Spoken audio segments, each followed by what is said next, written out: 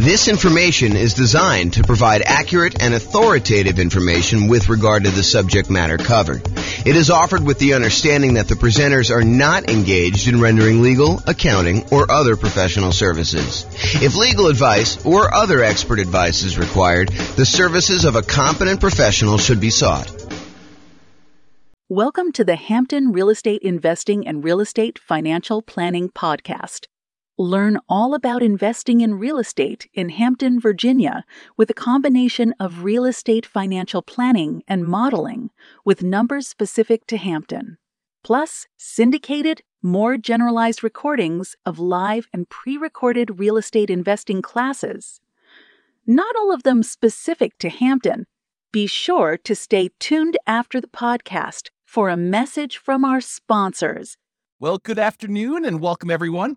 I am James Orr, and this is a special presentation. I get to share with you today a brand new tool that I created, right off the press, hot off the press, I guess is how they say it. So this is having confidence modeling retirement with real estate investments.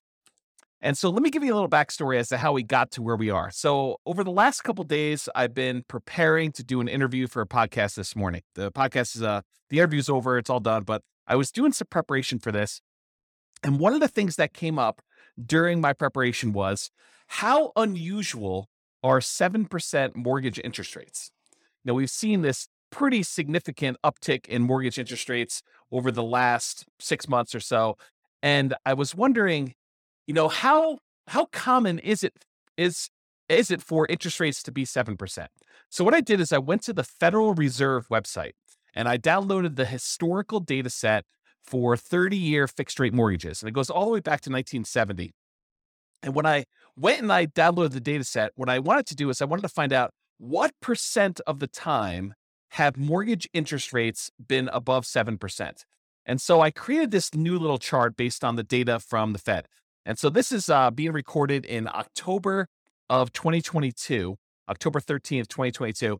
And this is the table showing the data going back to that time. So this is the way to read this table. So if you say to me, hey, look, what percentage of the time have mortgage interest rates been above 7%?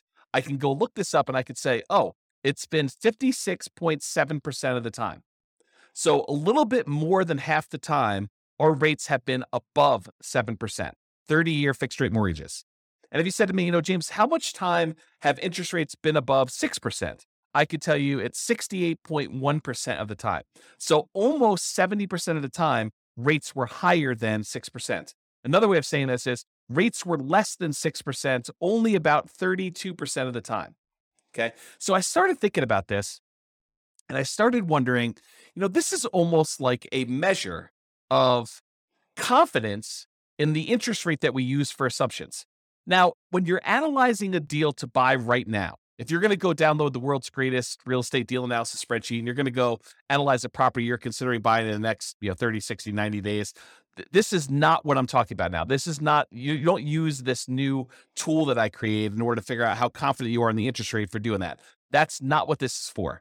If you're going to go buy a property 30, 60, 90 days in the future, you just download the spreadsheet, you call up your lender on the phone, you say, hey, lender, here's my credit score. They may want to pull your credit. They may want to check your employment history. They may want to get you qualified. And then you tell them what loan program you're trying to do. I'm doing 5% down as a nomad. I'm doing 3.5% down FHA. I'm doing, 20% down as an investor. I'm doing 25% down as an investor because I want a little bit better rate. Whatever it is you tell them you're doing, they're going to come back to you and say, okay, based on your credit score, what the rates are today, I think you'll be able to get a blank, whatever the interest rate they tell you is. Right now it's probably in the 7% range based on what you're doing. So they'll go and they'll use that. And then when you do your deal analysis, you use that mortgage interest rate in your deal analysis spreadsheet. Now, is it possible that between when you get your initial quote for the interest rate and when you go to lock your rate because you finally do find a property and you're ready to go under contract, you're about to buy the property, all that stuff, is it possible that rates can change? Yes, but it's not very likely. So typically rates don't move that much over the course of 30, 60, 90 days. They can move very quickly, but most of the time you're going to be relatively close within that range of things. So when you're analyzing a deal to buy right now, we're not using what I'm about to tell you about. However, what if you're saying to yourself, I want to go buy a property this year and a property next year and a property next year, next year, next year, next year. And I'm going to buy 10 properties over 10 years. Like maybe like you're doing Nomad, right? You're going to do the Nomad investing strategy and you're going to buy a property every year for the next 10 years to acquire 10 rental properties. Well, what mortgage interest rate should you use for that? Right? It's a hard question, right? You don't use the interest rates that's today because we know that rates today are not going to be what they are going to be next year or the year after that or the year after that. So if you're in a really low interest rate environment, it's 2, 3, 4%, and you think to yourself, I'm going to use that, that's a risky assumption that, I'm going to be buying these properties. They're going to be 3% more expensive or 5% more expensive, whatever you think the appreciation rate is and the rent appreciation, you're going to use that. And you're thinking to yourself, okay, I'm going to buy a property. What's the one I'm going to buy next year? What does that look like? And what's the mortgage interest rate I might get on that particular property next year? And the question then becomes, what rate do you use a year out, 2 years out, 3 years out? And how risky is that assumption? So that's what I've been thinking about. So, if I'm recording, the other thing is, let's say I'm recording a podcast episode for you and I'm telling you about a particular strategy someone's using. I'm saying, okay, this person's going to buy a rental property every year, or as soon as they save up enough down payment, they're going to buy their next one. Save up the next down payment, they're going to buy their next one. And I'm using an interest rate of 4.5% for that. Or let's say I'm using 7%. Let's say I use the interest rate from today. How confident should you and I be in my story that these are going to be numbers that are achievable, that the rates are not going to be higher than that? And if they're better than that, that's great. It works out a little bit better in most cases, almost all cases. If the interest rate's lower, then it works out even better. But if the rates are higher, that's problematic for our assumptions, right? That's saying that I'm not very confident in that model. I'm kind of thinking, if I use 4%, that's not likely going to be there next year or the year after that, especially since interest rates now are 7%. So the question then becomes, how confident am I in that particular interest rate risk? So what I did is I created a brand new tool, and it's based on that data I got from the Federal Reserve website. When I downloaded it all, I kind of did some data analysis, not really a lot of data analysis. I just went and I did some calculations on it. And I came up with this new thing. It's called the Mortgage Interest Rate Confidence Meter. And what it tells you is it's super simple, super, super simple.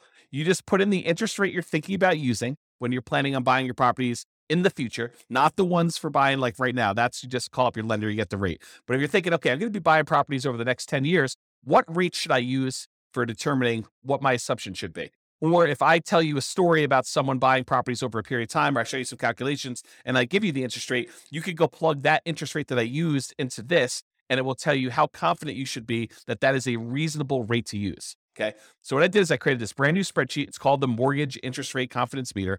And you just put in the interest rate there on top, and it spits out how confident you should be, whether you should be low confident, whether you should be average confident, whether you should be above average confident, whether you should be high confidence. And you can go, I'll put a link in the show notes to be able to download the spreadsheet. And I may decide ultimately to write a version of this for the Real Estate Financial Planner software at some undefined point in the future, because I'm not sure if I'm going to get to this. It's not super high priority, but it is an interesting exercise of how risky are my assumptions going into this. So the spreadsheet is super simple to use. When you go download it, you just put in the mortgage interest rate you're thinking about using for your future real estate purchases in that light yellow box that says mortgage interest rate. It's really, really simple. Number 2, you read the meter.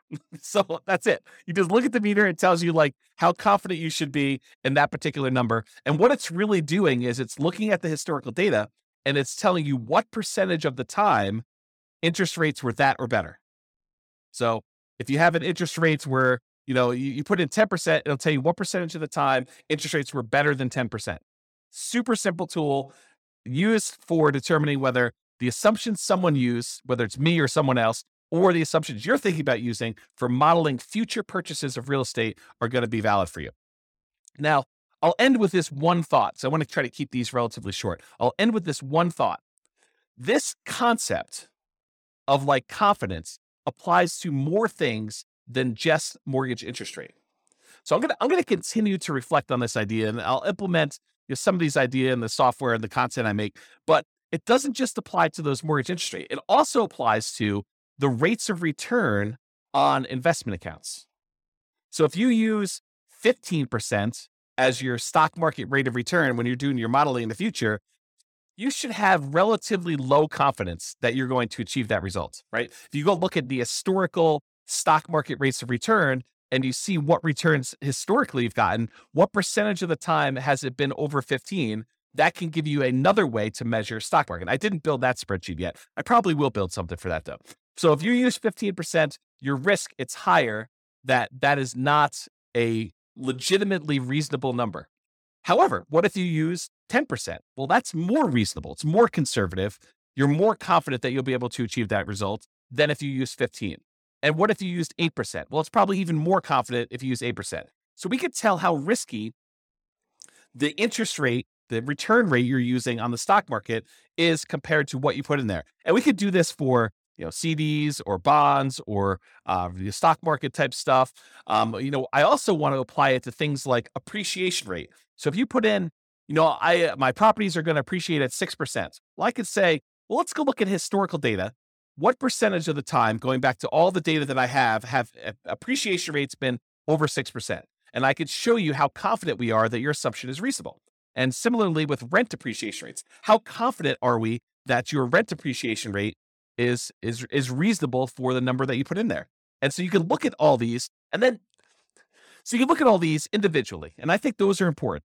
But what I'd like to do ultimately is I'd like to combine them all.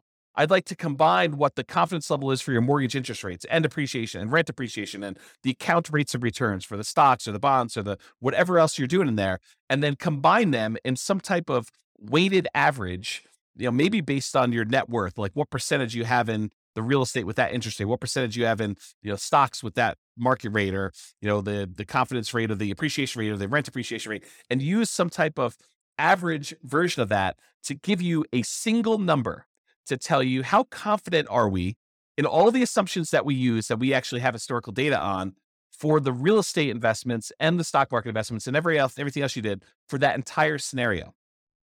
And then you could say, oh, this one seems like James has gone off the deep end. He's using these really crazy, extreme, kind of like assumptions for this thing. And so we should have very low confidence in his output in this. Or if his numbers are very, very reasonable, we could say, look, this is a relatively reasonable set of assumptions for what he's trying to do. This seems legit. And then, of course, if numbers change, we can change all the numbers. But the idea is you get a way now to determine if my assumptions or anyone else's assumptions or your own assumptions are reasonable or not reasonable, and whether or not we should have, or I guess better way is, how much confidence should we have? Because it's not just binary. We should have confidence or we should not.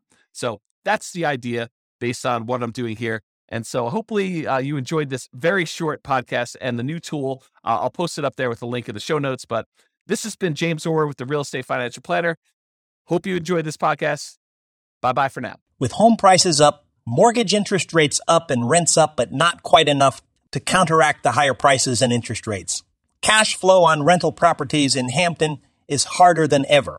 Book a call with the Real Estate Financial Planner to apply our proprietary 88 strategies to improve cash flow on your rentals. See the show notes for a link to schedule your call and improve your cash flow today. If you're a real estate agent, lender, or professional in Hampton that wants to help our real estate investor listeners, consider reaching out to learn about collaboration opportunities with this podcast. We'd love to add more value to our listeners by having you assist our investors buy, sell, and finance their real estate investments. See the show notes to schedule a call to discuss collaboration opportunities.